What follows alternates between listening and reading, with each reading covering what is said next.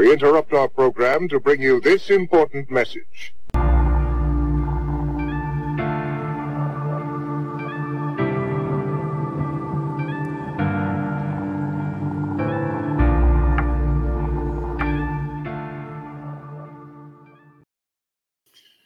Good morning. Today is Wednesday, November 1st, and my name is Scott Shera. I am Grace's dad, and one of the reasons that God allowed Grace's premature death was to save others and to wake others up, and that included me.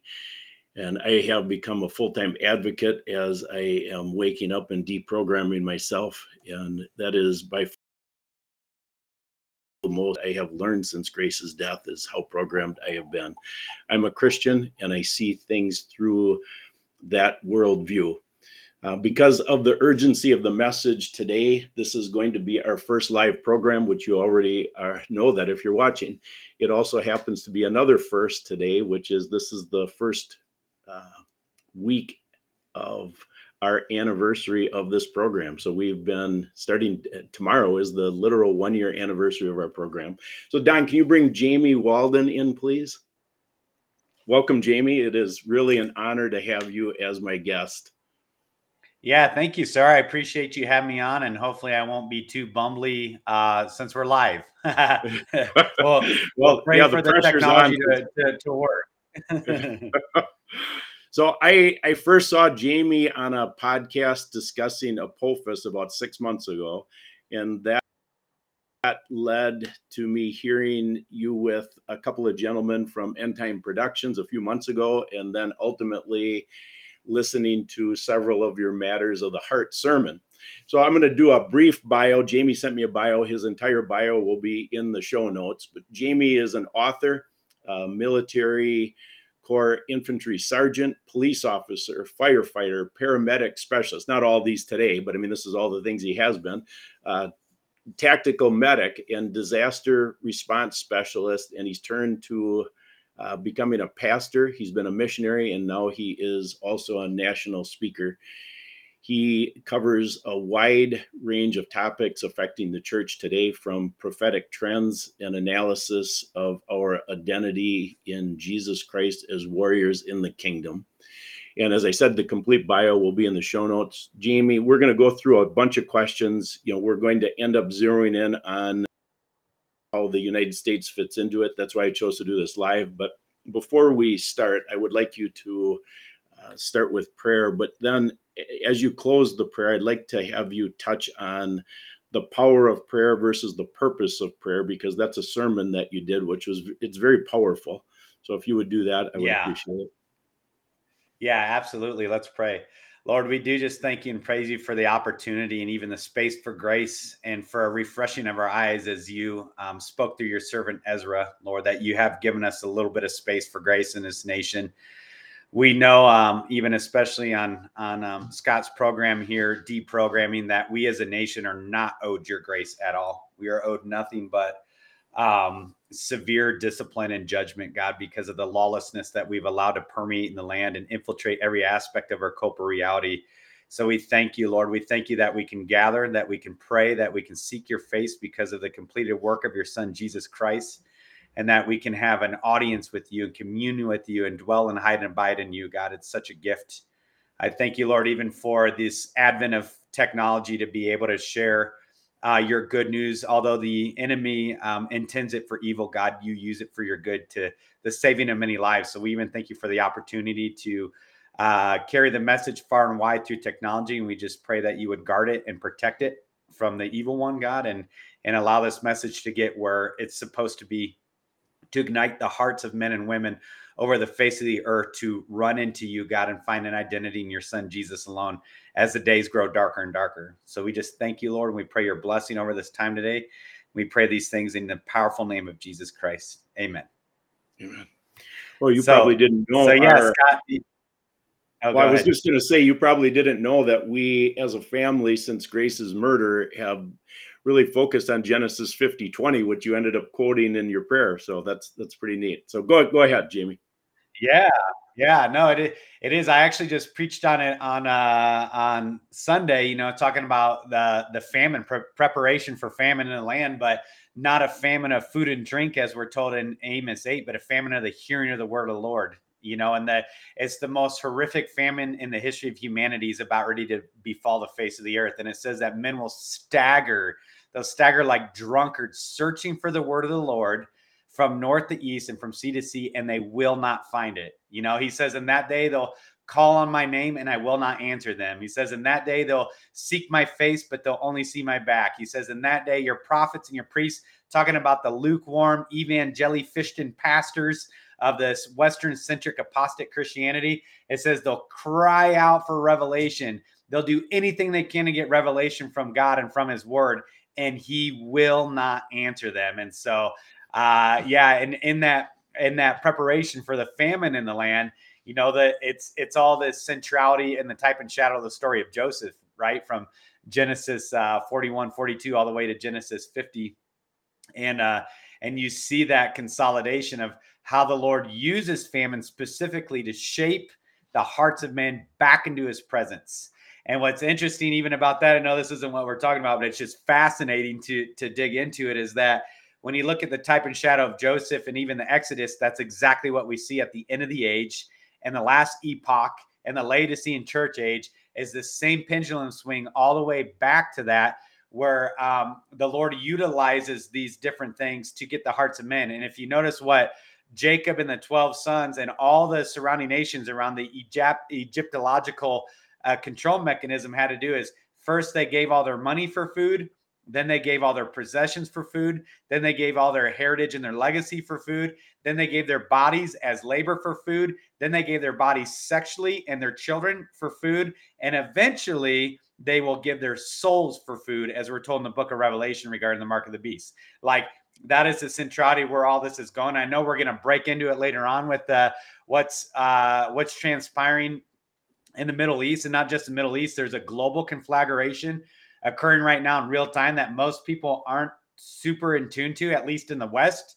Everybody else in the world seems to have their finger on the pulse of it, on the pulse of what's going on, except for, again, Americans in general, but in particular, the evangelifistians of the United States of America. So it is all prescient and it is all beyond significant. There's no way that you could use enough powerful language, break open the thesaurus and use powerful adjectives to describe the lateness of the hour. You can't sensationalize it. You can't hyperbolic it. It is that the hour is that late. And right now there is a convergent zenith that broke open 3 weeks ago. There had been this slow grinding action for really, in particular, the last 12 years, especially when Obama got elected in office. A seal was broken. Supernatural things started to happen on the face of the earth through all their dark arts and their mystery school cultic practices and all these things that they were ushering in. And what we saw recently in the last 3 years, the thing that happened in the last 3 years was, I kept saying as soon as it broke out that this is a softening tactic. This is asymmetric warfare, softening tactic for the kinetic stuff that comes next. I said that within the first week of that stuff breaking out. And then here we are now, 3 years later, sure enough, exactly as I said, not because I said it, because the Lord's word reveals it. That's exactly what's happening. So what people need to know and understand is that they're taking us somewhere, Scott. They're taking us somewhere very, very particular. But also, as I say that, I want to remind the listeners is they have no power other than what God allows them to do. So yes, they, however you want to coin them, the global elite, the machinations, the powers of darkness, principalities, spiritual wickedness in high places, and all their underlings, all the way down to your county road commissioners that are sold out to these things. It goes all the way down, up and down, vertical alignment of these chain of command of lawlessness. They have no power in and of themselves other than what God allows them. It says, can calamity come upon a nation unless the Lord has decreed it? No, that's a facetious question from God to people. Like, no, I am on the throne. I am the sovereign. My son is seated at the right hand. He's not spooked by these things going on. He's not in consternation and anxiety or dissipations so that day comes upon him unaware. They are seated. Everything is fully under control. Psalms 2, right? So they are actually taking us somewhere in this convergent zenith of what's going on right now in the Middle East. And again, I don't want to narrow it to the Middle East because that's what happens is people get myopic. That's actually a particular psychological strategy, psychological warfare strategy called the Cloward and Piven strategy. Maybe you're familiar with that, Scott, or your listeners are. They've heard it before. But that's the hope of the global elite, for lack of a better word, is that via their Cloward and Piven strategy, you will not be able to connect all the micro that's going on in order to understand the macro. So generally when I speak to stuff, I try to speak to it from the macro, from the 60,000 foot view of the reality of what's going on. So when I say, what's breaking out in the Middle East, it's not the Middle East. It's Asia, it's Europe, it's the African continent, it's Central and South America. It's even the Polynesian island chains. It's the oceanic island chains. It is the entire earth is literally being consumed right now with this scorched earth policy of the powers of darkness unto a setting up of the stage for the man of lawlessness and perdition to arise in Jerusalem to proclaim himself that he is God and there is no other God but him. That is where all this is leading. And this particular moment in time is so strategic. It is so perfectly strategic to get them exactly where they want to go. It is asymmetric warfare 101, psychological warfare 101, human intelligence, signals intelligence, all these different overlay of military acumen and stratagem all going on all at one time in real time, for lack of a better word. Scott? Wow. I'm gonna call that your opening statement right now. And my listeners are used to me talking in terms of esoteric dialectics versus exoteric dialectics, and that's really what you were saying with I hadn't heard that term before. But before I'm going to dive into a bunch of questions to peel back that open. But before we do, I want to come back to it's so important that I wanted to start with this, the purpose of prayer versus the power of prayer. So just give a quick comment on that, and then I'm going to peel back what you said in your open through some questions. Yeah, that's a great question. A lot of people, and if people want, they can go view a whole sermon on it. We're really like working through the scriptures, is important to like work through the word, because we have a lot of paradigms that are lacking, right? It is part and parcel to the Laodicean church age. We say we're wealthy and in need of nothing, but we've never asked God how he sees us. And if we were to ask him, he would say, actually, I'm so glad you asked, sons and daughters. You're wretched, you're pitiful, you're poor, you're blind, and you're naked, and I'm going to spit you out of my mouth. So I'm giving you some counsel. Repent, right? And come purchase from me white raiment to cover your nakedness, and salve from me so that your eyes might see, and gold from me that's purified in a fire, right? And so even prayer, in our prayer life, we have greatly reduced prayer, and we think it's all about the power of prayer. You have all these New Apostolic Reformation, Bethel Hillsong, completely new age occultic practices running around, name it, claim it, blab it, grab it, right? Then you swing the pendulum to, Gospel Coalition or Southern Baptist Convention, where they've nullified prayer altogether, right? There's these Pollyanna, placating prayers from the puppeteers in the pulpits that are completely ineffectual and ineffective, because it's not about the power of prayer, it's about the purpose of prayer. And when you understand the purpose of prayer, it transforms everything, the way that you even commune with the Lord Most High through his son, Jesus Christ, by the power of the Holy Spirit, to even begin to navigate just and solidify a quiet confidence in the Lord when we know the purpose of prayer, not the power of it.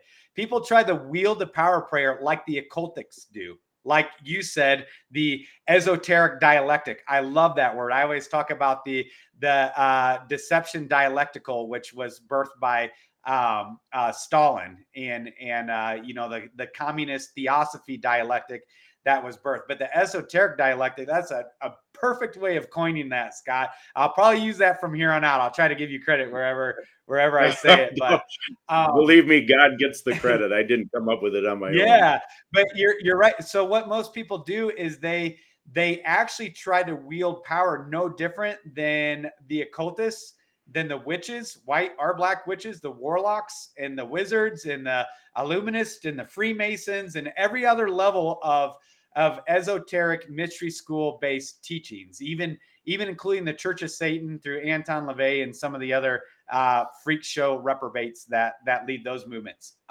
Even the New Agers, the entire role of the New Age, including your holy yoga Christians that think you can drink from the cup of demons and the cup of Christ as you're opening your chakra for the Kundalini serpent to come and intertwine your inner being through all your yoga practices. Go study what a yogi is, Christian yoga practitioners. They believe in the power of prayer. They try to wield the power of prayer. They try to manipulate the power of prayer. In the family of God, through the sufficiency of Christ Jesus, we are to operate out from the purpose of prayer. And the purpose of prayer is the singularity that we would be conformed to the image of his son, Jesus Christ, and fully glorify him. So the purpose of prayer is, Lord, sanctify this to me. Not, Lord, save me. Not, Lord, do this. Not, Lord, do that. Like, we're always seeking the hand of God, but not the face of God. The purpose of prayer is that we would actually long for and seek the face of God. And in response, his desire is that we be conformed to the image of his son. So we pray, Lord, not save me, and Lord, not deliver me. We pray like Christ did, Lord, if it's possible, let this cup pass from me, but not my will be done. Your will be done. I'm completely submitted, not surrendered. Huge distinction. I did a whole long sermon on the difference between submission and surrender. We are to be fully submitted to the Lord in these things unto the purpose of prayer, which is the conformity to the Son. And in that, God gets glorified, and that our souls are at rest and peace and secure. We have a quiet confidence that surpasses all understanding. We have a peace that surpasses all understanding. We have a soundness of mind in Christ Jesus, literally the mind of Christ himself, that makes us strong and secure and steadfast and resilient and enduring and joy-filled all at the same time when we operate out from the purpose of prayer rather than trying to wield the power of prayer. Wow. Fantastic. Thank you, Jamie.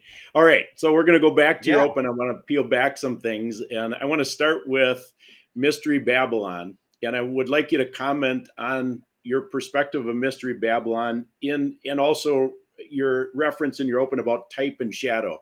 So how does that fit together, the type and shadow principle, I guess you would say, and your perspective of Mystery Babylon?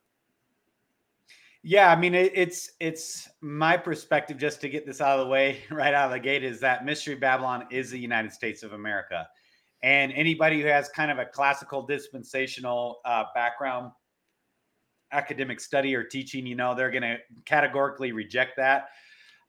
That's okay. We can have debates about that all day long, but believe me, I don't just say that facetiously or, just as a bent and biased opinion.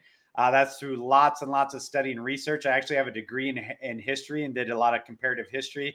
Obviously studied the word in eschatology for 15 years straight. And I've heard all the arguments about it being a revived Roman Empire, about it being a revived Babylonian Empire, about it being, a revived Holy Roman Empire, the intermixing of the Vatican along with the Roman edicts based out of Rome and the Vatican and all that. And I get all that. I hear all that intellectually. I understand the arguments, but when you actually know the root of the United States of America, and when you get a peek behind the veil of what we're doing globally through our intelligence apparatus and our Babylonian money magic systems, you would have no doubt. You'll never again would you doubt that United States of America is Mystery Babylon, up to and including the fact that this is actually a place of the elect exiles and dispersions, where the majority of the Jews globally have been hidden inside Mystery Babylon for a time until the Lord is ready to judge Babylon and he starts pulling them back to Israel.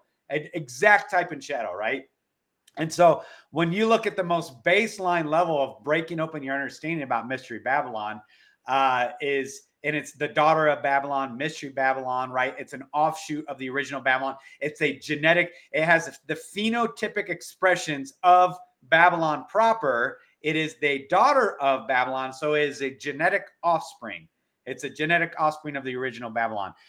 If you go through the etymology of even our frescoes and our edifices and the founding aspects and the layouts of the District of Columbia, like right there, it's like, let's stop there. What is the District of Columbia? who is Colombia? Does anybody ask that? Who's Colombia? Why do the majority of the presidents come from Columbia University? What is Columbia Pictures? Why is there a mountain with stars falling on it, surrounding it for Paramount Pictures? What is the city of angels, Los Angeles on the one side, and then you have Phoenix, and then you have Phoenicia, and then you have all these things in between coming all across the land of Amaruca, which is the original, I believe it's Quechuan. Don't quote me on that. Quechuan language, Amaruca, from which we get America, which means the land of the winged plume serpent. Who is the winged plume serpent? All we got to do is go to Genesis 3. And the seraphim appeared in the tree of knowledge of good and evil. Not the cherubim. It was not Lucifer himself. It was a seraphim, which is defined as a fiery wing plumed serpent. That's the definition of a seraphim. So literally the land itself of the United States of America is claimed and owned specifically from not just a principality like all the nations of the earth, but a high ranking principality.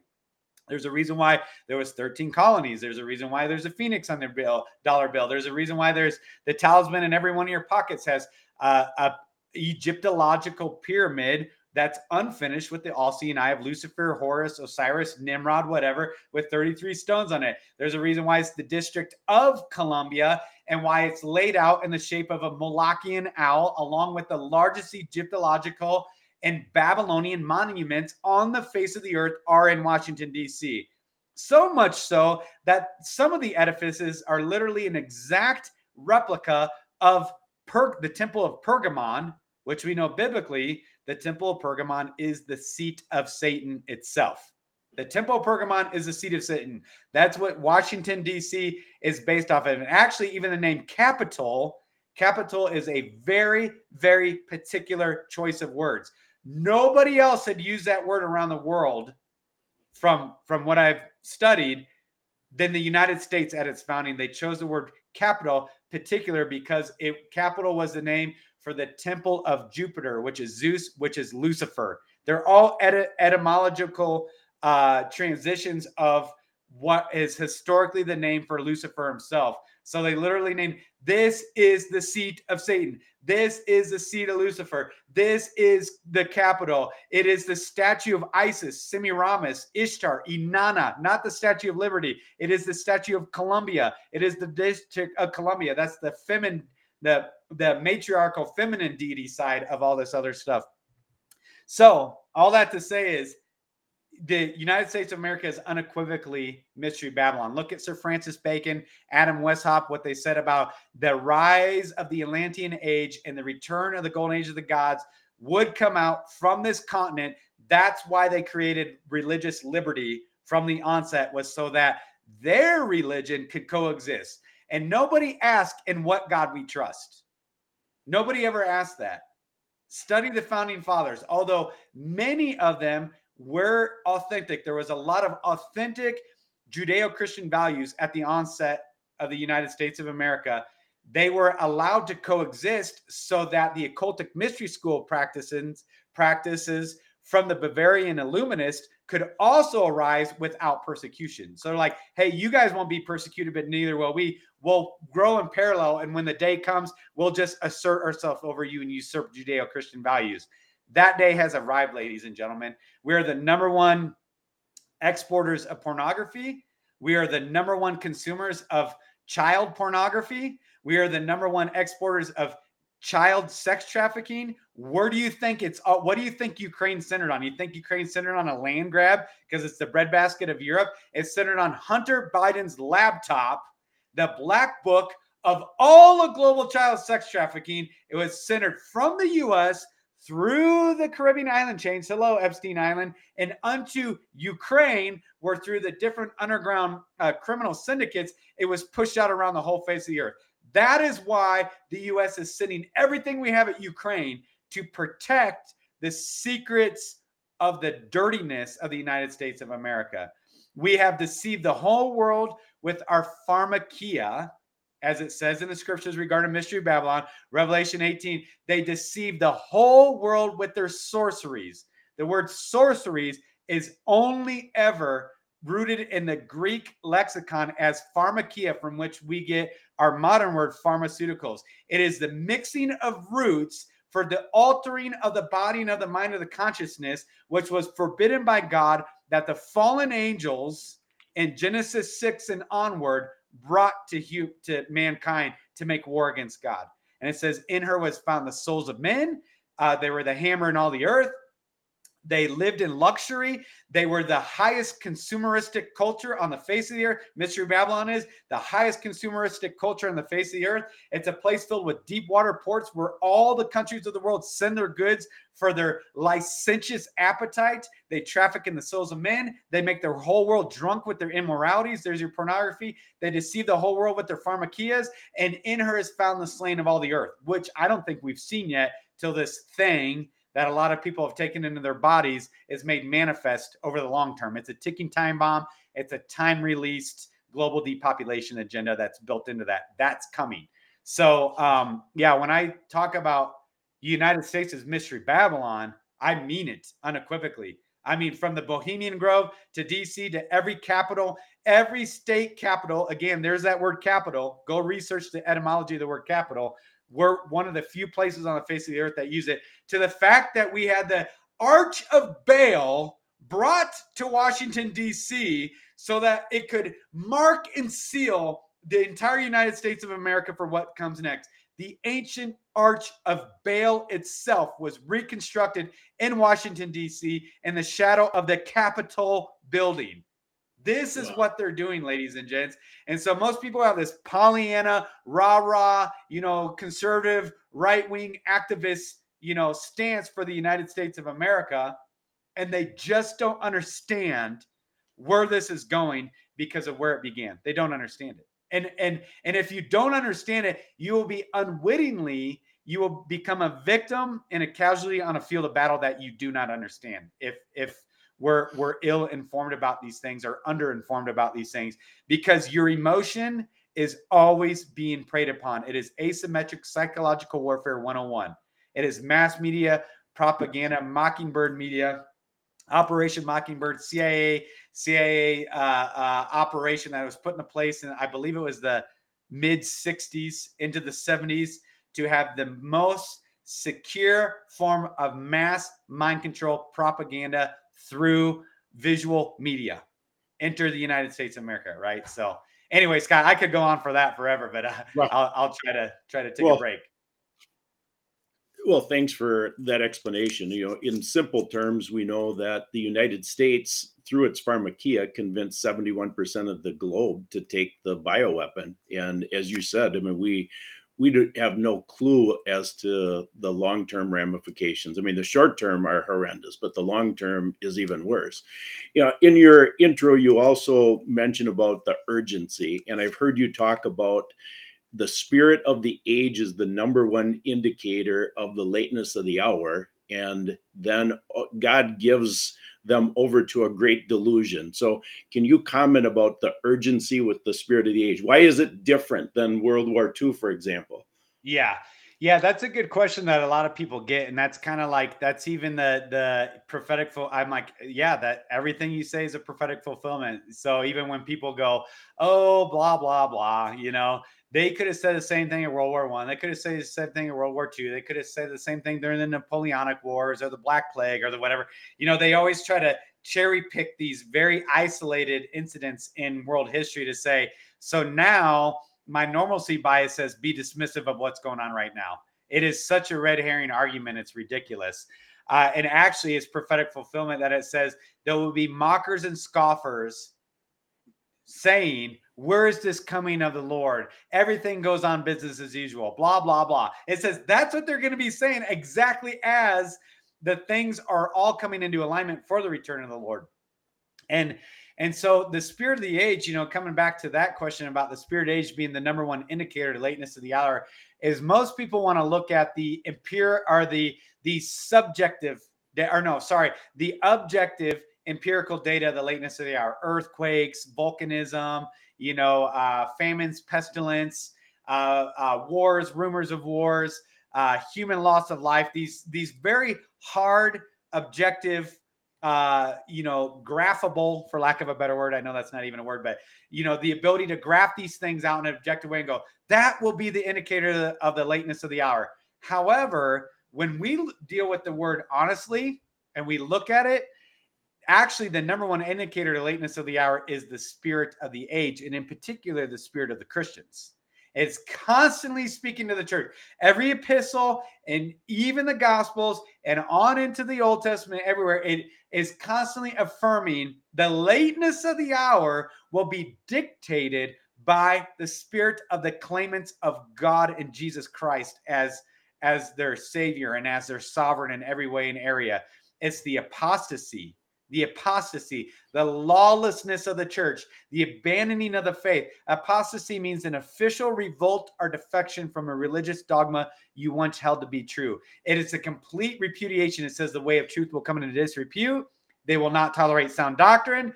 They will allow secret doctrines of demons to bring in destructive heresies. They'll deny the very God who bought him. They'll give heed to seducing spirits. They will be lovers of pleasure rather than lovers of God. They will be lovers of self. They will always be learning and never able to come to an understanding of the truth. They will tolerate the Jezebels. They'll run after Balaam's error. They'll have the appetite of the Nicolaitans, and they will be so self-deluded and delusional, Laodicea, that they will say, in the name of Jesus, they'll say, we are wealthy in need of nothing, having no idea that God actually spits them out of their mouth. And it is the only church age, because of the spirit of the age, that he is actually on the outside of the church trying to get back in. That's how significant it is. He's on the outside requesting an audience with his people again because they pushed him out, yet they say they're doing everything to honor God. And so that is the signification of the lateness of the hour. And again, this isn't any one particular movement or denomination or bent or bias or whatever is going on. It is the spirit of the age. Go to a seeker-friendly church, go to a Baptist church, go to a NAR church, which are the most horrible things on the face of the earth, the Bethel, Hillsong ilk, go to a whatever church. It's the spirit of the age, not the spirit of those guys. And so what most Christians want to do is go, oh yeah, Joel Osteen, yep, those guys, Benny Hinn, Joel Osteen, they're, it's like, dude, those guys aren't even in the faith. Like, that's not even consideration. That they're not even remotely in the faith. So quit trying to point to them as if, those are the apostates. No, we are the apostates. It is the spirit of the age. And it's only in a fear of the Lord that you can be wise and grow in discernment to even understand the spirit of the age and start breaking off those Babylonian Egyptological strongholds in our lives where we say we're wealthy and in need of nothing. Why? Because we're relatively moral and we're super duper friendly. And we did trunk or treat yesterday, literally fellowshiped with the highest child sacrifice day on the face of the earth. And we fellowshiped with darkness so that we could be relevant to our reprobate neighbors and host trunk or treat. Insane, right? Insane. But that is the indicator of the lateness of the hour that you were asking about, Scott, is in particular the apostasy. And what most people don't understand, 2 Thessalonians 2, is it says the man of lawlessness cannot, which is the Antichrist, cannot be revealed until the lawlessness occurs in the church first. It says until the great apostasia occurs. The church is the one who paves the way for the Antichrist to come on the scene. Not the global elite. The church makes the way for the Antichrist. And nobody wants to deal with that. So, Scott? Yeah, that's fantastic. I think that's spot on, Jamie. Thank you for wrapping that in with the second easy for me to say, the Second Thessalonians. I know, it's a tough one. Yeah. I know you say periodically you have a speech impediment, but I just showed mine also. I just laugh. It's funny. It's funny. All right. I don't care. I think it's hilarious. Well, I want to get into the Hamas-Israeli war right now, and I want to start with the idea that Revelation 18:19 says, "For in 1 hour she was made desolate."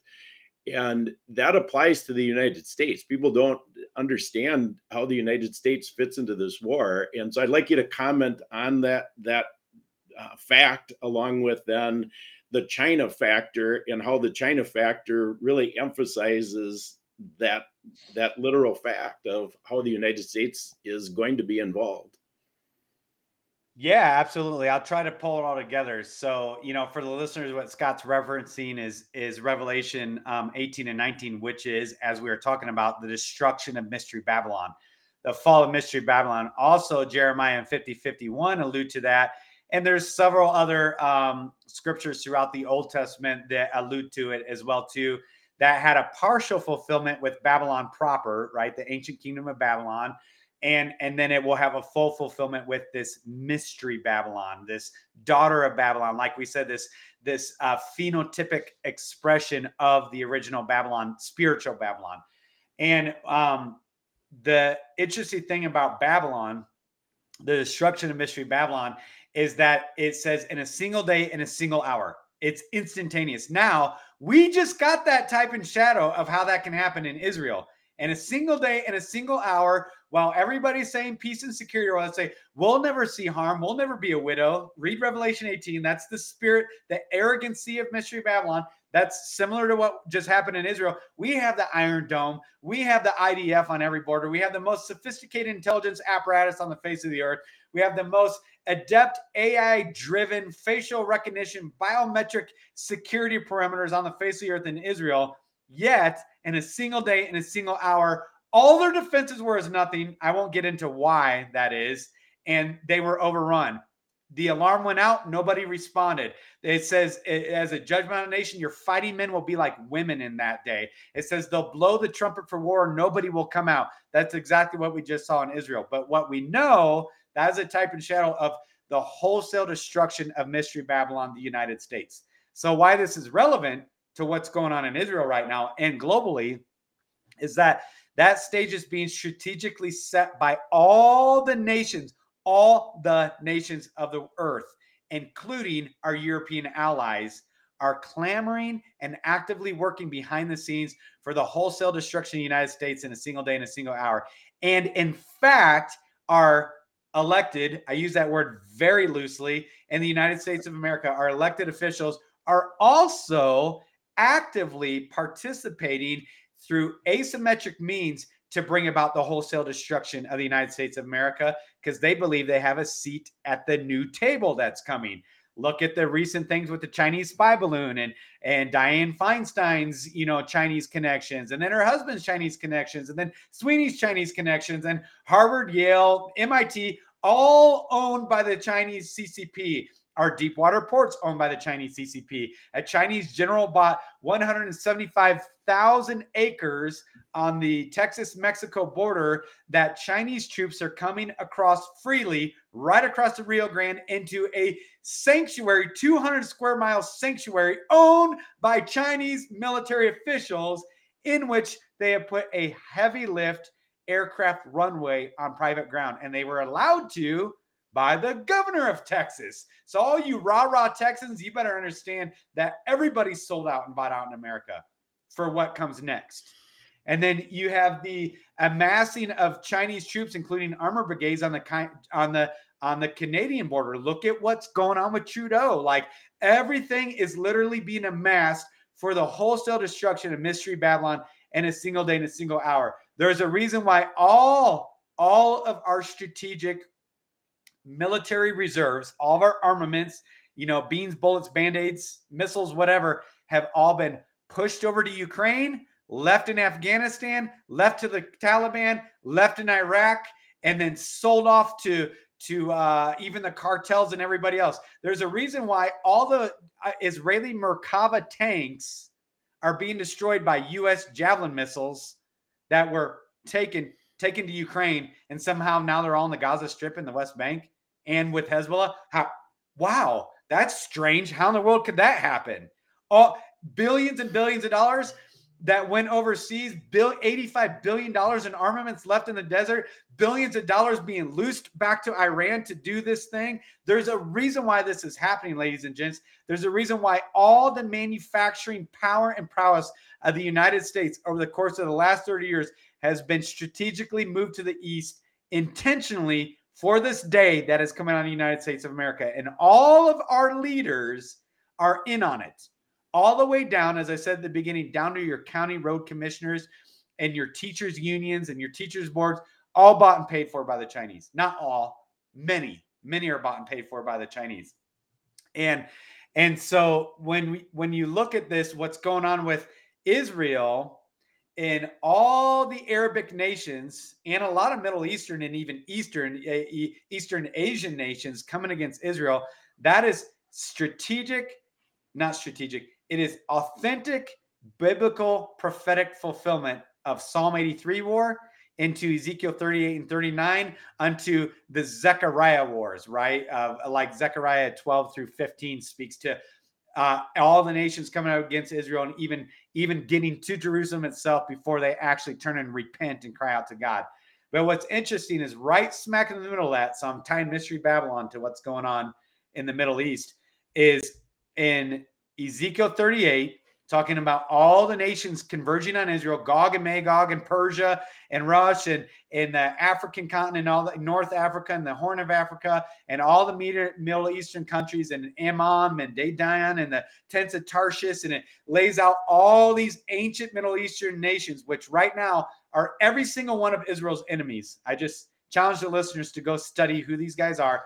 It says all of them are coming on Israel right now in real time. And then in Ezekiel 38:10, it makes this big transition. It says, and also at that time, and also circle it, it will come into their minds to come against the land of unwalled villages who sits in security to destroy her in a single hour. That's where the Mystery Babylon destruction comes right smack in the middle of the Ezekiel 38, 39, Psalm 83, Zechariah war convergence on Israel. Because here's what the global elite know and the powers of darkness know, is that they cannot take out Israel until the United States is dealt with first. They can't do it. And Israel is the centrality of the focus of all the powers of darkness and all the global elite. It is all centered on Jerusalem. Everything is going to converge on Jerusalem. Every eye of the world is going to converge on Jerusalem. Every camera and cameraman is going to converge on Jerusalem. Every military, every economic maneuver, every strategic maneuver, every geopolitical machination is all going to converge on Jerusalem. We know that unequivocally, and they actually are now. The smallest, most insignificant sliver on the face of the earth, and every nation on the earth is only ever talking about Israel right now in real time. And it says, and also at that time, as they're doing that, they're going to come against the nation of unwalled villages. So on a single day and a single hour, many, many men and women that have a proven authenticity of receiving authentic dreams and visions from the Lord have seen the destruction of America by Chinese and Russian troops in a single day and a single hour. Many. I myself personally have had, before I knew any of this stuff, I was a brand new believer, came to know the Lord at 25 after the Marines and all that kind of stuff. And I was a brand new believer, had no clue. I was like a bubbling dope, just couldn't believe that I could be washed of my sins. And I was having dreams of Chinese troops everywhere in the United States of America, all at one time, wholesale slaughtering, genociding any Anglo people inside the United States of America. So now that gives you understanding as to why the crops are being bought, why the crops are being bought up by Bill Gates, why they're being bought up by the Chinese, why our deep water ports are being bought up by the Chinese, why our mineral resources underneath all of our national parks were given to the Chinese as collateral by Hillary Clinton and the Clinton State Department. They already own it all. They're coming to collect on it. They're coming to collect on it. And this is why the border crisis has nothing to do with anything to do with Central South American Latino immigration. It has everything to do with the infiltration of Chinese, Hamas, and Hezbollah troops. Hundreds of thousands of them pre-positioned. By the military analysts that I listen to and have spoken with, they say 250,000 to 350,000 Chinese military-age fighting men are pre-positioned across the United States. They said that doesn't even include the fifth column personnel, as in Hamas, Hezbollah, cartel members, and disenfranchised Latin American countries and things like that. They say they're everywhere. They have anti-tank missiles. They have surface-to-air missiles. They have cruiser weapon systems, mortar systems, heavy, medium, and light machine gun systems. All of it are staged all across the U.S., everywhere. They've been doing this softening, buy off, pay off whoever you can pay off, get assured stand down orders from your regional, what are they called? National Guardsmen commanders, buy them off. So they'll give stand down orders, buy off governors. They'll give stand down orders, buy off chiefs of police and critical infrastructure, water treatment, electrical plant facilitators, whatever they're all being paid off systematically for the last 15 years by the CCP for the day of kinetic invasion that's coming. That's where all this is going. And so the American normalcy bias is going to be so undone because they have no framework to even understand what's happening, that the paralysis of analysis is going to overtake the United States of America, and there won't even be a mounted defense. Again, that's biblical. It's that the trumpet will be sounded and nobody will come out to battle. The men will not leave the barracks, and they have no weapons to fight with. It says that. That's judgment on the nation. They don't even have weapons to fight with. We don't even have oil because it was strategically removed on purpose so that the military officers that will not obey the stand down orders, who do want to fight because they are authentically patriotic, in particular the United States Marine Corps, they will have nothing to fight with. All their weapons are paperweights. They don't have the supply chain to keep all the mechanized requirements of a war machine going, and they have no oil to even push out and mount a defense. That's why they've strategically removed all of this. And then they blew up all the pipelines. The U.S. did, Nord Stream 1 and Nord Stream 2, and just last week blew up another pipeline from Norway to Estonia to cut off any ability in Europe or over here for us to be resupplied to be able to mount a defense. Because America must fall so they can get Jerusalem. It must fall. This is a foregone conclusion. It's in all their, they don't even hide it, ladies and gents. They don't hide it. People just don't read. They don't read their white papers. They don't read the things that are actually being passed in these bills in Congress. They don't read the economic data and what's going on. They don't even know about the United States of America, not to mention geopolitically and geostrategically what's going on the face of the earth. All of this has been agreed upon. It's all a done deal. It's a done deal. It's a tit for tat machination, although not everybody's, they're not in like perfect agreement. Obviously, they all are worshiping Satan and Lucifer. So a house divided cannot, they're always going to be divided, but they do have a quasi common goal to get to what will be established out of Jerusalem with a two-state solution, with a Palestinian nation. Mark my words, this is what's going to happen. There will be a nation of Palestine created overnight. There will be a sharing of Jerusalem, East Jerusalem and West Jerusalem, two capitals in one city. Israel will be allowed to rebuild their third temple as a part of their peace deal. And then it's from there that a global governing body with a militaristic strong arm to enforce their governance will arise. And from that spot is where all the aspects of the tribulation period break forth. And it's happening in real time. Scott? Well, I want to drill that last piece down a bit. And I'm going to come back to the normalcy bias question too, because you brought that up. But I want to first drill down this idea of, because you just started it right at the end, is Satan counterfeiting God's timeline and prophecies? And so I listened to you and I agree with this, that there's going to be a counterfeiting, and that's why World War III has to happen. And then I'd like you to tie that together with Agenda 2030, and then ultimately close that answer with the peace and security false prophet that ultimately ties this all together and shows that it was all a counterfeit. Yes. Awesome. That's a great question, Scott. Yeah. And it's sometimes because I'm always fire hosing and battling forever, I forget to even hit on the very key components. What Scott just said, listeners, is so critical to understand, is actually what they're amassing for. It's not amassing. It's an inevitability. It's happening. You just don't know it. It's done. There's no turning back. The entire world is about ready to be engulfed in a global conflagration with a limited nuclear exchange. Let's give the qualifier limited. It's going to be a limited nuclear exchange. There's not a destruction of the earth. That doesn't happen in the scriptures until the Lord destroys it. There's not a destruction of the earth by an asteroid. There is effects and impacts of an asteroid that destroys parts of the earth. Then there's not a destruction of the earth by the machinations of men through global nuclear warfare. It doesn't happen. That's nowhere in the word. However, there is limited exchanges of these things, asteroids and nuclear weapons that are coming, that are foretold of. And so what they're doing right now is they are setting the stage to utilize what we as Christians know as the red horse being loose, peace being taken from the earth, men given over to slaughter one another, Psalm 83 war, Ezekiel 38-39 war, the destruction of mystery Babylon, Revelation 18. We know that these are aspects of what we'll call World War III, for lack of a better word. But the way it's going to be spun, mark my words, it will be spun as if it was the Battle of Armageddon.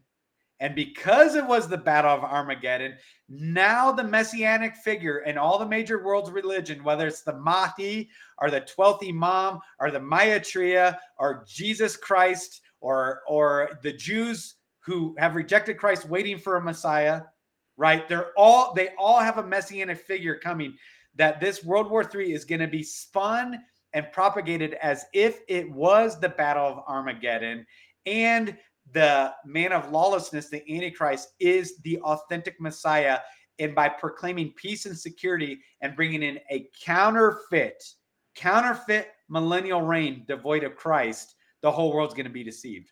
They're going to convince all the world's major religions that this was their messianic eschatological fulfillment, and now the millennial reign is beginning under the Messiah, this guy, this God man, this demigod. They'll say, that's your Jesus Christ, that's your Maitreya, that's your 12th Imam, that's your Mahdi. That, look, we're all unified.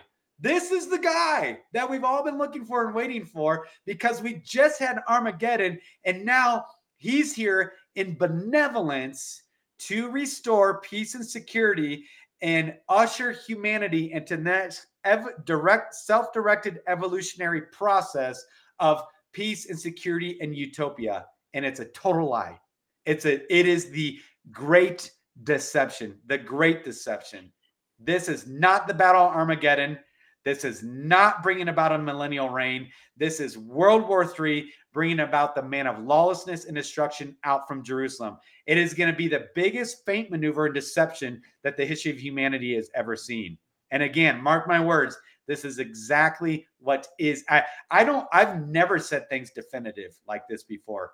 This is going to happen. This is exactly what's going to happen. And I know I'm taking a big and exposing myself to all kinds of nasty grams. But the reality is that that's exactly where this is going. And even the elect will be deceived if it were possible, because they don't understand what they're looking at. And there's going to be a cry for a dismantling of religious dogmas that created this war. Notice what's particular about this war, Scott, is that it's based on religion. The world's leading religions, Christian, Judaism, Islam. All the other wars have not been about that. This is what is going to become center stage, is a global conflagration with limited nuclear stage based out from three religions that actually all have the same Abrahamic root covenantal thing of the same God. That's how they're going to spin it. We know that we do not serve the same God as Islam in any way, shape, or form, but that's how it's going to be spun. And so because of that, a false prophet is going to rise, reorder these religious dogmas that just created this horrific shared global traumatic experience. They're going to rework it and use it to bring about this deception of some counterfeit utopic, kumbaya thing based out of Jerusalem with this messianic figure who has returned to restore order. And he's going to perform lying signs and wonders. And he's going to have a counterfeit resurrection. And he's going to have a counterfeit Father, Son, and Holy Spirit. And he's going to have a counterfeit healing of the masses, what I believe by his blood, that will be the mark of the beast. That gets into the thing that everybody just took into their body these last 3 years. That was a softening for being able to take something in your body eventually from this guy as it's by the blood of the Lamb, by the blood of Christ Jesus that we're healed and that we have eternal life, they are going to spin it and say it's by the blood of this guy, this messianic figure, reconstituted and pushed out around the whole world. If you take it in your body, yes, it will change you, but for your good, it will change you because he's benevolent, and it will be by his blood that you will be healed, and by his blood that you can have life extension. Again, all apart from Christ. That's where all this is going, Scott. Wow. That just was a fantastic answer. You know, what I want, this is maybe the most important question, because, you know, you have a confidence about saying these things. And, you know, so somebody hearing you for the first time would obviously ask, how sure are you? And where does this confidence come from? I I don't know. I've never been asked that. I guess just the word. It's just the word. It's when you're immersed in the word of the Lord, and you have an authentic hunger and thirst for righteousness, like he's promised that you'll be satisfied, you know. And Proverbs 2, Proverbs 8 talks about, like, if you cry out for wisdom, if you seek it, you know, if you search for it as for precious silver, you know, and then you'll find it. And actually, we know that the wisdom of the Lord can only come from the fear of the Lord. It's presupposed that there's a rightful fear of the Lord. And it says, to those who fear the Lord, he'll reveal to them the mysteries of the covenant. Like, the church has made the gospel a mile wide and an inch deep. But what God says is, when you fear the Lord, the gospel is an inch wide and a mile deep. It's the mysteries of the covenant, the powerful, wondrous nature of what God did through his son, Christ Jesus, under the redemption of humanity, and a finger in the eye of the rebel insurgents of old. It's always been about warfare. Genesis 1:1 presupposes warfare, and it ends with the rider on the horse, whose name is Faithful and True, riding out in justice and judgment to make war. And everything in between the bookends is about cosmic warfare against the glory of God. And we, created in his image, are right smack in the middle of the narrative as bumbling, for lack of a better word, beneficiaries of Christ's mission set, that the Father would be fully known and fully glorified. And it says, in that the Son of Man was made manifest for this reason, 1 John 3:8, that he might destroy the works of the evil one. Oh, you think I came to bring peace? You're wrong. I came to bring a sword. I came to rightly divide. Like, the kingdom of heaven suffers violence, but the violent take it by force, right? Like, on this rock, I'll build my church, and the gates of hell will not prevail. On what rock? He was in Caesarea Philippi, in the shadow of Mount Hermon, where a third of those guys rebelled against God to make an assault against God through humanity. Genesis 3:16, and I will put warfare, enmity between the genetic offspring of the serpent and the genetic offspring of the woman, the seed of the serpent and the seed of the woman. Genetic warfare, even genetic warfare on a wholesale level, all the way through the end. Yeah. Hence the flood, hence Genesis 6, hence Genesis 18, the Tower of Babel, the Nimrodian worship, the occultic practices, like what was going on in the land of Canaan, what's going on in all the hieroglyphs and the pictographs of all the major empires on the face of the earth. Why does China worship a dragon? Why is everything about the worship of the dragon? Why is America about the winged fiery plumed serpent? Kind of sounds like a dragon. Why is Incan, Aztec, Nazca, Wari, whatever Mayan culture centered on the worship of a dragon? I mean, what's going on, people? Nobody asked these things. So I guess in answer to your question, you know, well, let me add this. I just thought about this, thinking of the Mystery Babylon, what we were talking about.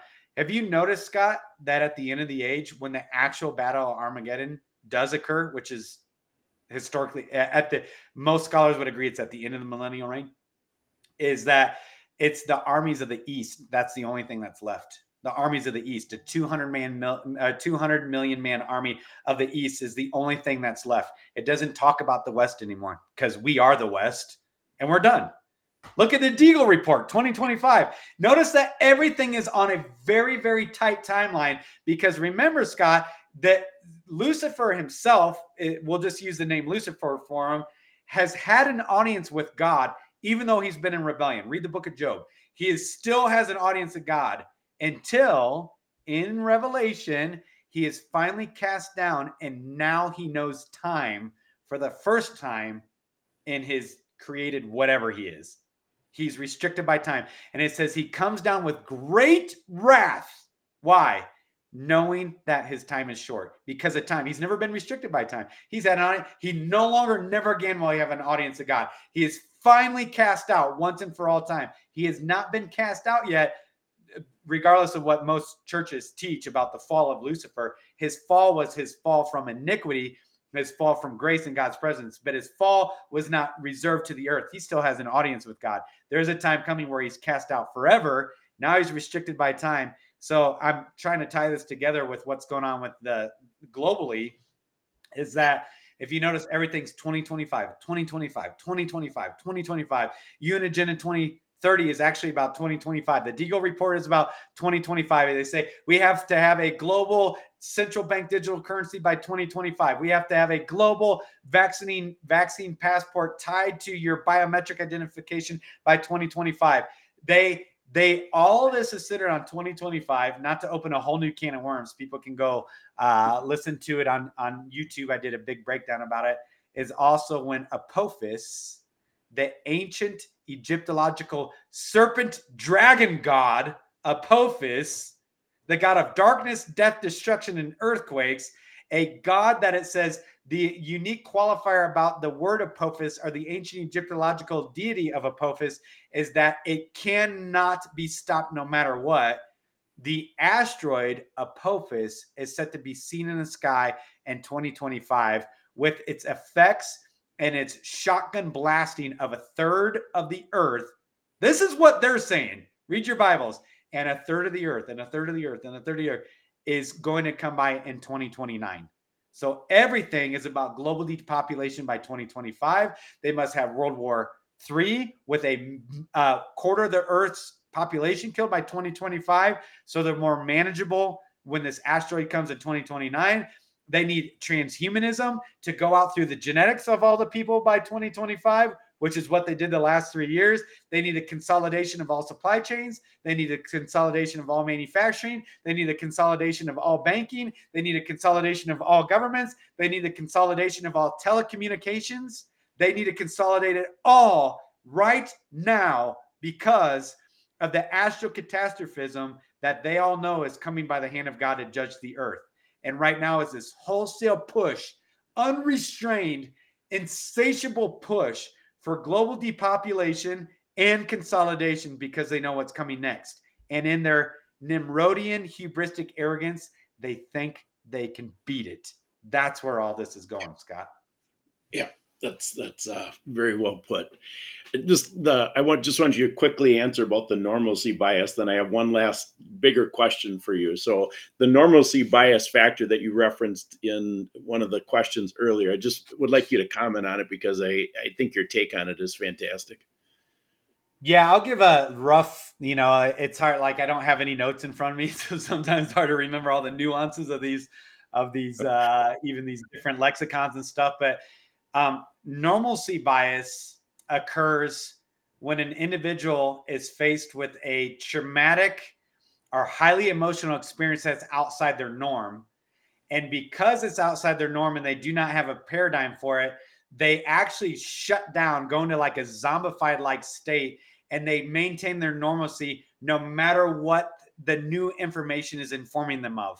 So it's a complete denial of empirical objective reality. That's what a normalcy bias, you have a bias towards maintaining your normalcy.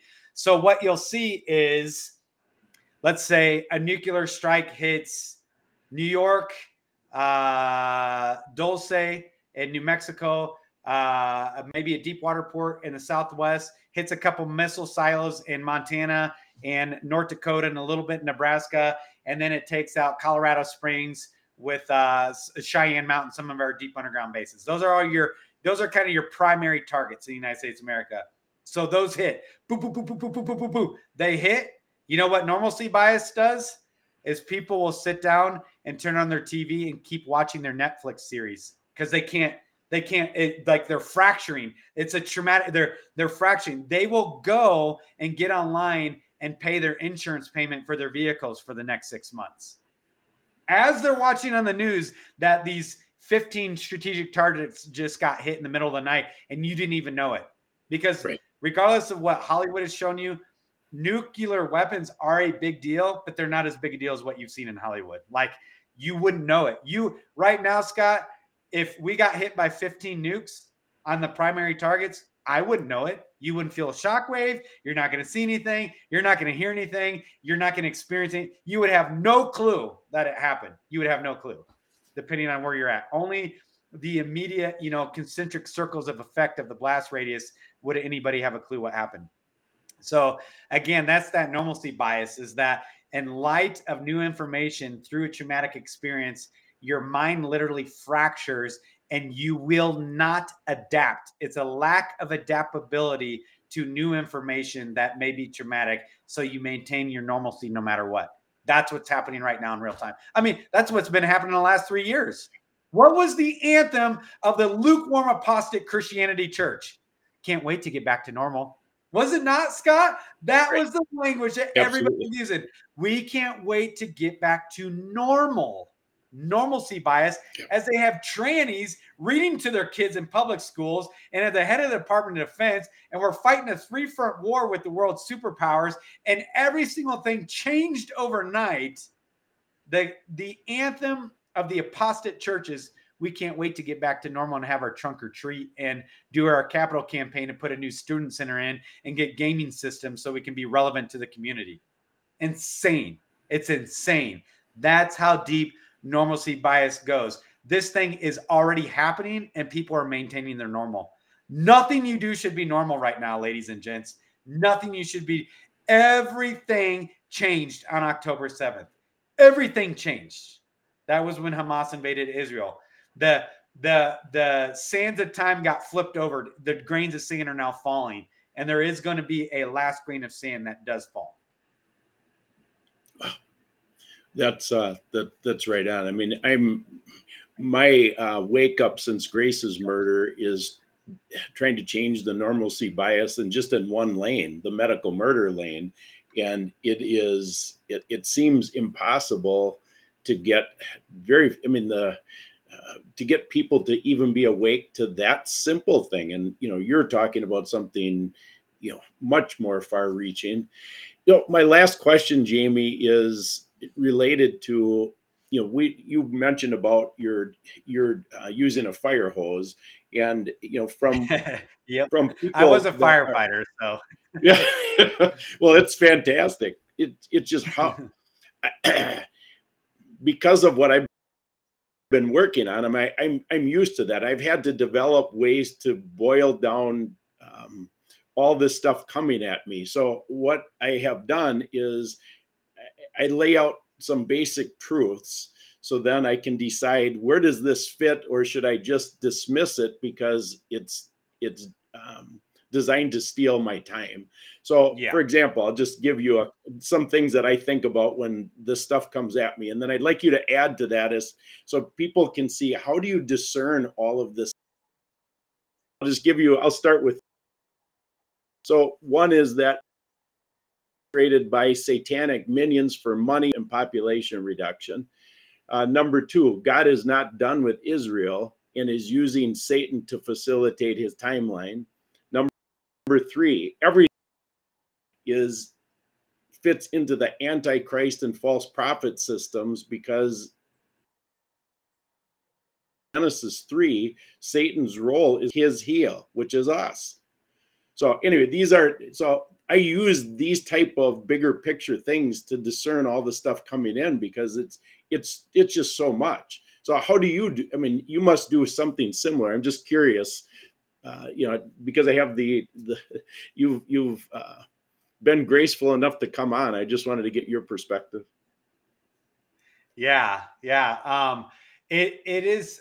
That's why I always talk about the macro, because you have to have the big picture, right? And the big picture is really Genesis. I mean, and it's one of those things where I often say, like, you can't know the fullness of the gospel. Not that you can't be saved, and not that you can't be undone by the grace of God. Absolutely.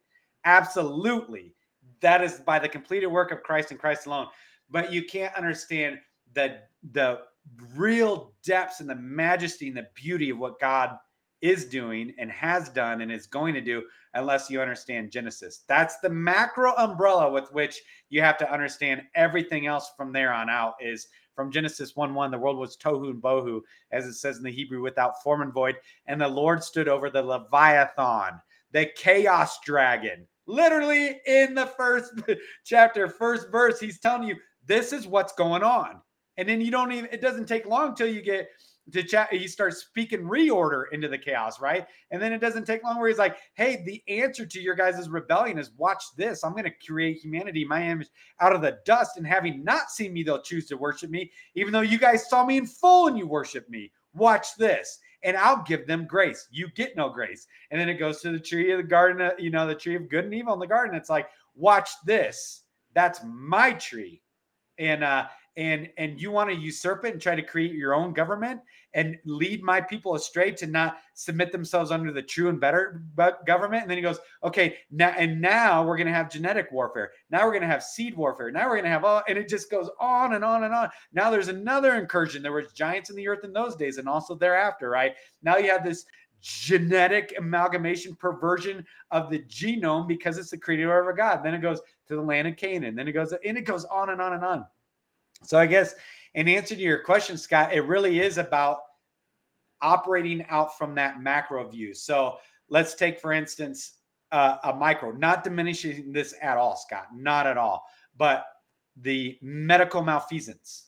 Okay, you can't understand the medical malfeasance and the medical murder that occurs unless you understand Genesis 6 and what the Septuagint and extra biblical texts say what they were doing through the Asclepian worship, serpentine worship. Look at the medical symbol over the entirety of the face of the earth. What's the medical symbol? Serpents intertwining. It looks like a double helix DNA strand with a serpent. It's like, see, people can't understand why do they do what they do through the medical system. And the pharmakia, what is pharmakia? What is the sorceries? What's this Asclepian worship? It's like you can't understand it unless you have the micro. Then you go, that's why they come through that way. That's why. Oh, Christ Jesus is the healer. Christ Jesus is the comforter. Oh, they counterfeit it this way and it actually leads to your destruction. It's like Jesus is the cornerstone of this. It says, Zerubbabel talks about in Zechariah, Zerubbabel having laid the cornerstone and the capstone. Oh, they counterfeit it. They have a cornerstone on the pyramid on the back of your dollar bill, but their capstone is unfinished. See, ours is finished. Everything is an exact tit for tat. Oh, you appeared as a fiery serpent in the tree of knowledge and good and evil, but the tree wasn't burned up. I'll show up in a bush and I'll use a lesser thing to exact my thing. You get the whole nation. It says all the nations of the world lie in the evil one, but I'll take one as my own possession. Little sliver Israel, you have it all. I'll take this. Watch what I'll do. And it's like, every single detail is this tit for tat, tit for tat, tit for tat. Every little detail of our micro, detailed reality can only be understood through the greater macro of this cosmic warfare that's going on. When Jesus walked on water, it wasn't about walking on water, asserting his authority over creation itself. It was, he spoke over the wind and the waves. He said, be still. He was asserting his supremacy and dominance over the rebellion. Everywhere the rebellion is depicted, the great rebellion, the original rebellion, a third of the fallen angels, is depicted as the roaring and the foaming of the waves. That's why it says in the book of Revelation, and the sea and the waves will be no more. The rebellion's done. He's asserting his victory. He was crucified on Golgotha, Calvary. What's Golgotha? The place of the skull. The place of what skull? The place of the skull of Goliath, the Nephilimic freak show, testifying to how deep the rebellion went, that Christ's blood poured out over Golgotha, where the Nephilimic skull was on display from David, passed on through all the lineage to show the supremacy of Christ. We win, you lose. That is the macro through which everything has to be known and understood, Scott. So that's kind of the macro, I guess, through which I filter all this stuff. And it's like, I don't have to go, oh, transhumanism. The Mormon church is the number one leading proponents of transhumanism. Bill Gates is a Mormon. All these guys are Mormons. They're all doing this stuff through Mormonism. Mormonism believes in the deification of angelic beings. They worship the fallen angels. It's Freemasonry repackaged. That's why they do this and that and the other thing. And their ceremonies are this and that and the other thing. They are worshiping the fallen angels. I don't have to go, that's hard to believe, because I know the macro and I go, that's absolutely what they're doing. That's what humanity has always done. Oh, they want to alter DNA through messenger ribonucleic acid. What's the only other word for messenger in any English dictionary? Angel. mRNA. Angel, ribonucleic acid, altering your proteins and your mitochondrial, processes of encoding and decoding and transference of information at a genetic level. It's literally angel ribonucleic acid is the only other way that you can interpret that. So I go, yes, I believe it. I can receive that without going, oh, that's conspiracy, that's hyperbole, that's sensational. Why? Because I know the word. I mean, I'm not saying that with any hubris or vanity. I'm just saying because the Lord's word reveals that, is what I'm saying. Like the Lord's word says that. So I go, yes. And it the wars and rumors of wars and blah, blah, blah. And how about the Great Reset? I don't have to debate whether or not they're doing the Great Reset. I know they're going to do the Great Reset because I know when the black horse is loose, he artificially creates global hyperinflation. And it will cost you a day's wages for a loaf of bread. So I know that. I know I don't have to be concerned about central bank digital currencies, whether or not that's viable or not viable through blockchain technology and cryptocurrencies. I don't have to wonder about that because I know unless you give allegiance to this global governance and this new religion, you will not be allowed to buy or sell anything and operate in the public economy. I know that because that's what the Bible says. Guess what they're going to roll out through central bank digital currencies? It's not debatable to me. I don't have to wonder if there's, error in this stuff or whatever going on. It's like, yes, they're saying it because the word already says it. So they have no control of their own. They have no control. They call us useless eaters or useful idiots. They're the useful idiots. They have no clue that they're literally only ever being used to God's ends. Even all these nations converging on Israel, they're like seething, they're snarling, they're seething, right? They got like this bloodlust that's insatiable through the blood cult of Islam, right? The offspring of the Ishmaelites. And they think that they're winning and they're going to win. You know what it's all designed to do, Scott? I know you know. It's all designed to get Israel to look on him who they have pierced, and to finally have their heart of stone replaced with a heart of flesh that acknowledges Jesus as the Christ. And finally, the two shoots of the olive tree are fully engrafted and fully secure and fully in Christ alone. That's what God's doing. They think that they're getting one over on Israel. It's God's plan unto the repentance and the restoration of his covenanted people. He said what he was going to do. He's going to do it. They don't even know that. They are the useful idiots in the hand of the Lord. Yeah, boy, that's that particular phrase is near and dear to me because Grace had Down syndrome, and so she was called a useful or a useless eater, and that is part of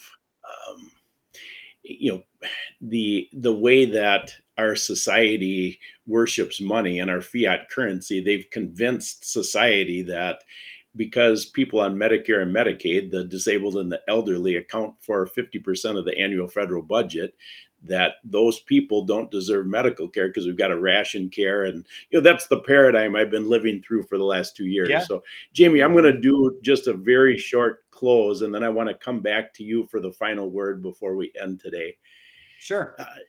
So just to start with closing, what Jamie talked about today is, this is intense stuff, but God that we discussed today ahead of time. And there has never been a more important time to reconcile with God. I believe the reason we are in this mess is because of rejection of God, and it is past due that God is judging us. We are deserve this. As I have come to grips with how I've been indoctrinated with lies, there's only one thing that I'm certain of, and that is Jesus Christ died, was buried, and rose again on the third day so that whoever believes in him will be reconciled with the Father and have eternal life.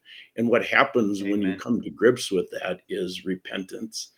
And the that repentance word is also very important to me, because what I see happening is that there is a movement, the anti-establishment movement is against what we just got done experiencing over the last 3 years.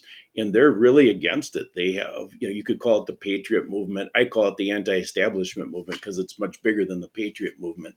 But that movement is a diversion. And the reason it's a diversion is because they don't have the central theme of that movement as rejection of God and repentance. So that is our clue to not follow that anti-establishment movement, because it is part of what Jesus warned us about. Apart from me, you can do nothing, and that movement is not part of Jesus. So anyway, that's my final thoughts, Jamie. I appreciate you coming on more than you know, but I'd like you to have the final word, of course. Yeah, no, I appreciate you having me on, Scott. And I know that the singular question that always gets elicited, whenever talking about these weightier, more prescient topics is, so what do we do? That is the number one question that I get is, so what do we do? And usually people are looking at that from a practical preparedness standpoint, which is fine. There's nothing wrong with that. There is numerous biblical precedents for practical, physical, tangible preparedness in the natural, and it's good. And you should be doing those things. Jesus said, I told you about these things ahead of time so that you not be caught unaware. We have the entire story of Joseph, and in the time of plenty preparing for the time of famine that was certain to come, that God forewarned. We have the 5 foolish virgins and the 5 wise virgins, and on it goes. In Proverbs, and a wise man foresees danger coming and plans accordingly, but a fool goes on and suffers for it. But at the end of the day, the only thing that I know that matters and that has values is that it has values that you would repent and turn back to the Lord. Repentance is the only thing that matters. We're warned of even Achan's sin in Joshua 7 about how God said, you have been made liable for destruction on the field of battle until you purify your camp. He says you cannot stand against your enemies until you pure your camp. The charge to every letter to every church in the book of Revelation 2 and 3 is repent and I'll restore you. Repent. And he's like, let those with ears to hear what the Spirit is saying to the church. Don't you understand? Don't you understand the sufficiency of my Son? Don't you understand the sufficiency of his blood and his propitiation for your sin? Don't you understand the power of the resurrection? He literally, speaking of the fallen angels again, he went to preach to the captives. People don't understand the power of the gospel. There's a reason why Christ went to the cross. It didn't stop at the cross. The cross went somewhere. He went through the cross to Sheol to preach to the captives, and then was such an amazing warrior king that he asserted his supremacy over everything and testified to the fact that he was the first fruits by having the power to take up his own life again, to reoccupy the seat at the right hand of the Father. And it's like, what we ought to be doing is doing business with a holy God who loves us. And he proved it. He proved it that while we were sinners and while we were dead in our trespasses, he sent his Son to die for our sins. He's already proved the lengths to which he's willing to go while you were his enemy. What do you think he's willing to do if he calls you friend or son and daughter and heir and co-heir, and he puts the ring on your finger and the cloak on your back? And he says, I've prepared a meal for you, son and daughter, and you are going to recline at my table, and I'm going to serve you. Are you kidding me? The King of Glory is going to wait on you and serve you. And he says he's going to crown you the king of, where all the crown, everybody wants to throw their crowns at his feet. He goes, no, I'm going to crown you with glory, honor, and praise at my revelation. It's like, dude, get right with the God who loves you and bought you. That's what you ought to be doing. You ought to have an identity so deeply rooted in Christ Jesus that you have such anointed sufficiency of the blood of Christ that you're like, bro, you ain't taking my life. He bought and paid for it. It's hidden in him. You want my life? Go ask my king. Like that's it says, they overcame him by the blood of the Lamb and the word of the testimony, and they did not love their lives so much as they are afraid to lose it.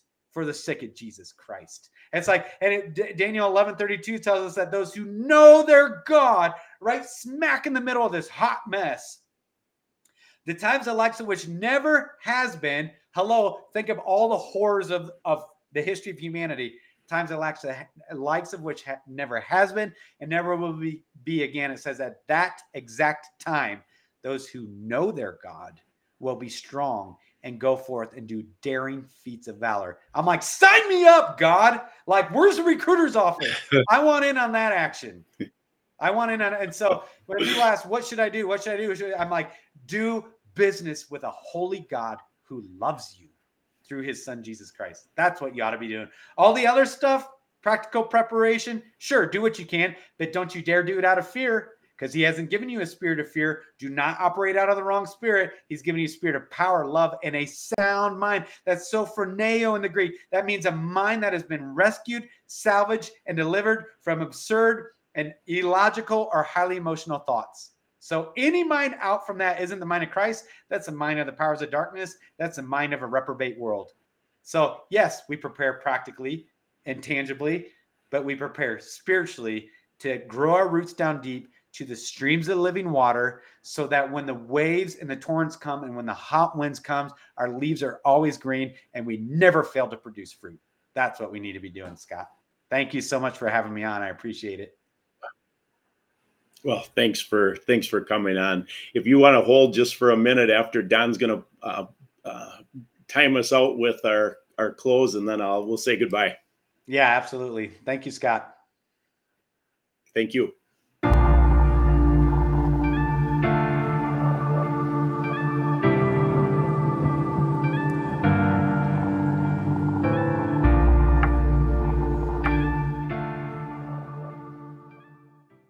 Please stand by for further details. We return you now to your regularly scheduled program.